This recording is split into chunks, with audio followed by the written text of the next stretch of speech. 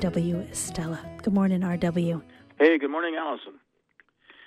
We are forecast to be receiving snow and sleet late this evening and into tomorrow, so our chances of seeing the moon pass near Saturn tomorrow morning are not good. Although morning after next, this latest batch of weather may have moved on, improving the possibility of then seeing the moon pass near Mercury. Items from a variety of almanacs, whether terrestrial or celestial, are always of interest to me and provide a means of balancing long-range plans with living in the moment. Today, for example, is the 60th anniversary of the first batch of aerodynamic plastic discs rolling off the Wham-O Toy Company's production machines.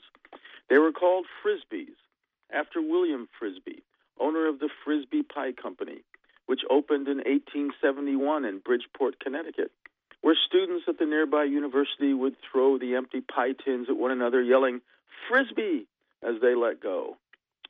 Today also stands a good chance, if the recent past is any indicator, of being part of another year of record warming, as 2016 was the hottest year on record, and the third year in a row of record warming, continuing a decades-long warming trend. On a related note, yesterday's Maine Sunday Telegram carried a telling cartoon from Bob Englehart of the Hartford Courant. Pictured in the cartoon, sitting on the inner side of a round table in a suit, dress shirt, and tie, is a fox with a name tag reading Mr. Fox. Across from Mr. Fox are four senators, with one of them asking, "And what are your qualifications to be Mr. Trump's Secretary of Hen Houses?"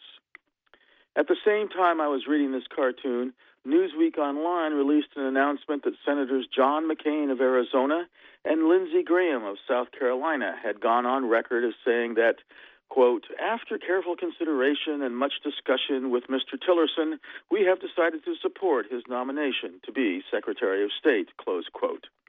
The two senators added, quote, "Though we still have concerns about his past dealings with the Russian government and with Russian President Vladimir Putin, we believe that Mr. Tillerson can be an effective advocate of U.S. interests," close quote.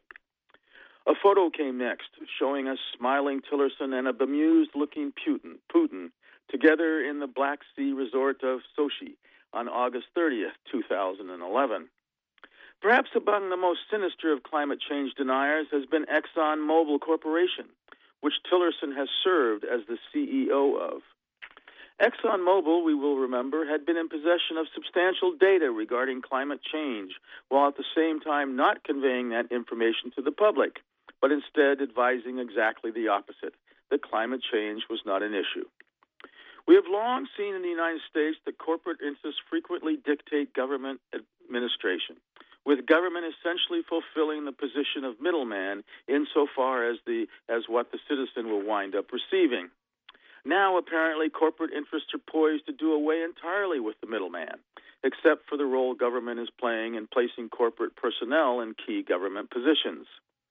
Booker T. Washington once remarked that there are two ways of exerting one's strength. One is pushing down, the other is pushing up.